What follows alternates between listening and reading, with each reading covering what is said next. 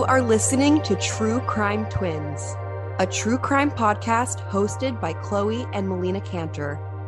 True Crime Twins is distributed by Glassbox Media and is part of the Crawlspace Media family. Welcome back to True Crime Twins, where we use our academic and occupational backgrounds in criminology and medicine to tell you crime stories. I'm Chloe. And I'm Melina. Today, we're telling you the story of Lori Erica Ruff. Lori Ruff died by suicide on Christmas Eve, December 24th, 2010, at age 42, in the driveway of her former in-laws in Longview, Texas. She had shot herself in her car. She left behind many notes. One was to her estranged husband, and one was a letter to her daughter, which had instructions to open when the daughter turned 18. Upon discovering Lori's lockbox that had strange, incoherent notes and some evidence of a false identity, they delved deeper, and Lori Ruff became a Jane Doe, an imposter who had stolen somebody's identity. It took years after her death for her to be identified through forensic genealogy. Colleen Fitzpatrick, who basically invented that field of science, personally did the investigation in identifying this Jane Doe. But first, a little background on the woman who called herself Lori Erica Kennedy. She got her associate's and then bachelor's degree in business administration in Texas. She met her husband, Blake Ruff, who was apparently from a prominent political family in East Texas, through church. Lori was a tall woman with dark hair, and she was very buttoned up and kept to herself, very secretive. And apparently this didn't bother her husband, Blake, but it did bother the Ruff family in general. If they were to ask her innocuous questions in an attempt to try to get to know their in-law better, she would become angry, argumentative, and frankly tell them that it is not their business, which is obviously a very strange way to behave, to be so cagey with people that you're trying to integrate with as family. Especially because her husband's family was prominent and probably established in the community. They probably cared about who the son married, and they were probably immediately suspicious when she wasn't forthcoming about information from her past because it's suspicious. And I feel like that people of prominence, they like to do their homework and they like to sort of make sure that nobody has any skeletons in their closet, so to speak. And I guess their instincts were correct. Lori tried to ward off personal questions with a sad story. She said that she was from Arizona and that she came from a broken, unhappy household and that both of her parents were dead. She said that she was an only child and her father was a failed stockbroker. When Lori and Blake became engaged, the Ruff family wanted to put in an announcement in the local paper. Once they stated their intentions to do so, Lori and Blake eloped to a church in Texas and got married only before a priest with no other guests. In hindsight, this was likely because she did not want any kind of paper trail, media trace of her identity or whereabouts. Eloping, people can do that anytime they want for a variety of reasons, but I do find that it does happen when people don't want the family involved for whatever reason. Lori and Blake, after their marriage, moved to Leonard, Texas, where they intended to start a family. Apparently, Lori had fertility issues and even suffered from miscarriages. They eventually, in 2008, gave birth to a baby girl through in vitro fertilization. Because of her issues with fertility, investigators after her death believed that she was significantly older than the age she stated she was, which was 35 years old in 2008 at the time of the birth of her daughter. Once Lori Ruff was identified, and we'll get to this later, of course, it turned out she really wasn't that much older. But it's interesting, the small things that will lead investigators to speculate down a rabbit hole, which end up just being red herrings. I bet the investigators that made that assumption were men. You can have fertility problems at any age. It doesn't necessarily mean that you're old. Yeah, it turned out that her true age was give or take a year. So that probably wouldn't have been significant, but The point is that she did have a daughter with her husband. She just doted on her and was very weird about other people touching her, holding her, taking care of her. Because of her cagey nature and the obsessive and almost paranoid behaviors exhibited regarding the care of her daughter, the Ruff family was concerned about a mental health issue with Lori. The marriage became strained as the conflict between Lori and the Ruff family just escalated, and Blake was eventually forced to choose between his nuclear family and his wife. And he made the very difficult decision to choose his family. And he and Lori divorced in 2010. And this marked the significant unraveling and decay of Lori Ruff's mental state. It's not lost on me that when she committed suicide, that it was during a very significant holiday for most Americans, I guess. And the fact that it was in her in-laws' driveway is very telling, because she wanted some of them to probably discover her body and probably feel really guilty about it, and maybe be like, oh, I shouldn't have treated her that way, or this is what I get for being insensitive. I agree with you that the location she chose to end her life definitely was intentional and likely to send a message to the Ruff family. And like you said, to invoke feelings of guilt or sympathy from them, even if it was after her death. She had serious issues bordering on legal trouble during this post-divorce period. The Ruff family had filed a cease and desist from her. Apparently, she had, without permission, taken house keys from the Ruffs and had made threats. And neighbors had noticed that she and her daughter both appeared disheveled and gaunt, and that Lori would ramble to herself incoherently, which is all reflective of an escalation of a serious psychiatric episode. If someone is speaking incoherently and to themselves, there's the possibility that they are internally preoccupied, which is characterized by hearing voices or being occupied by some other erroneous stimuli. They may speak incoherently because of disorganized speech patterns, which is also characteristic of psychosis. The suicide note she left behind, as well as notes found in her lockbox after death, were also incoherent. And I feel like that's showing an insight into the process of her mind and her thought process. And if even her writings were incoherent, that's going to tell you something. The Ruffs were desperately trying to find clues to try to answer the many unanswered questions about who this woman was. So they had access to her home, which was in complete disarray. Stacks of dishes in the sink, garbage, clutter everywhere. And like Melina talked about, these incoherent notes.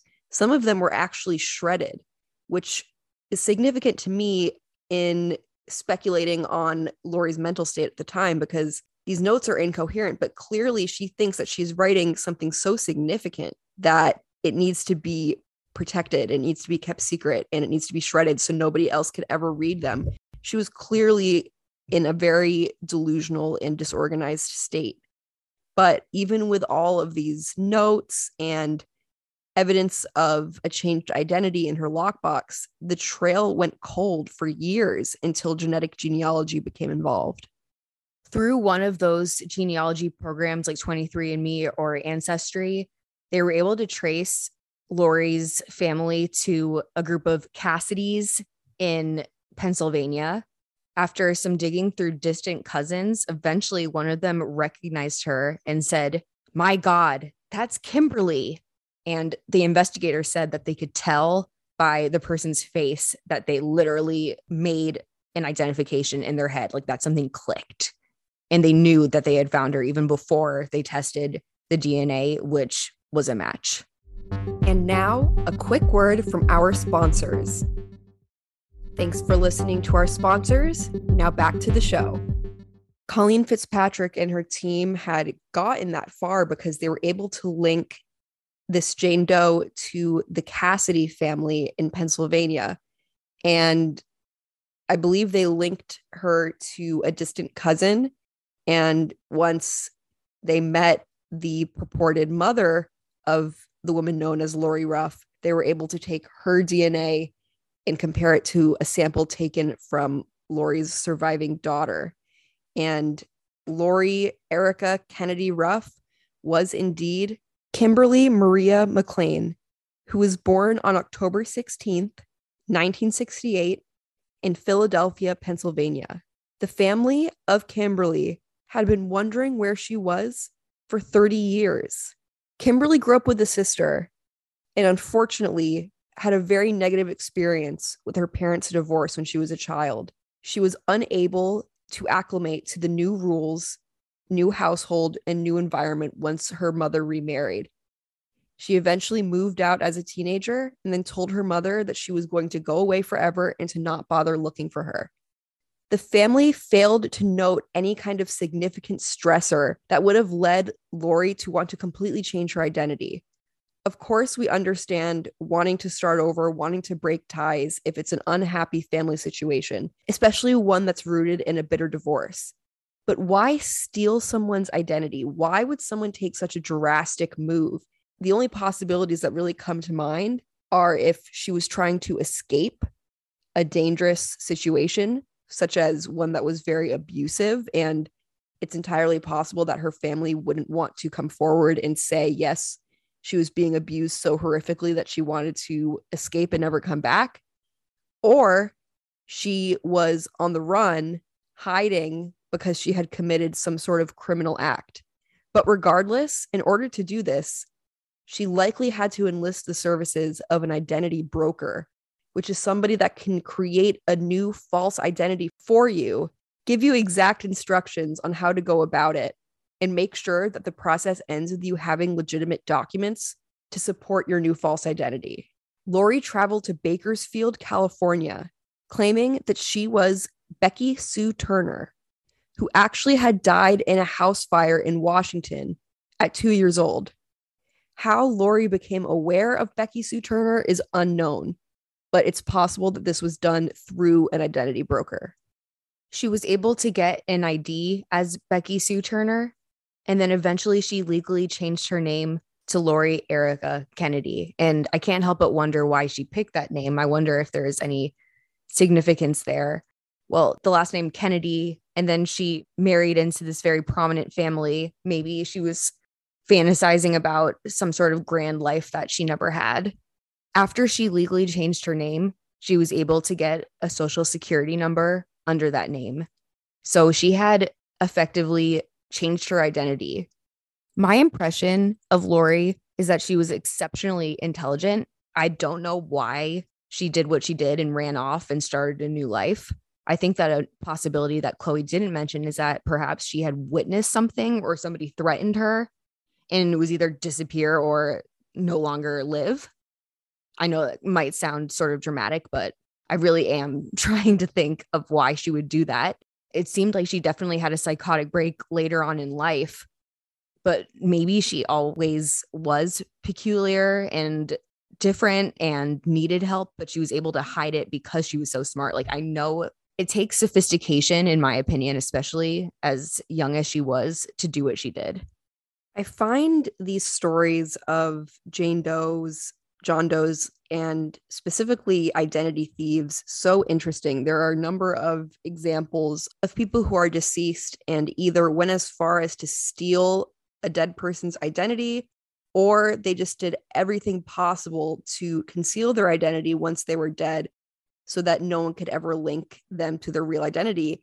And you just think about that powerful rejection of your true self and everything that must motivate you to do so. There was a case, I believe, in Ohio that was recently resolved. A man known as Joseph Newton Chandler III was found dead in his home in 2002. This was a man who had kept to himself, and once he died and investigators tried to determine a next of kin, they realized that it was a stolen identity.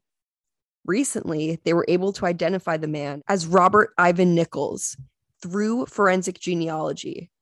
For a while, they knew that a family name was probably Nichols, but they weren't able to make that final identification.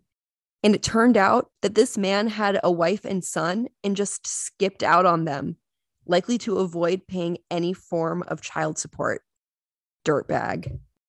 When I read about this particular case, I remember just having this really sick feeling that he was some kind of serious criminal, possibly of a sexually sadistic nature, especially because at a certain point under his new identity, he went to the emergency room and he had lacerations on his testicles.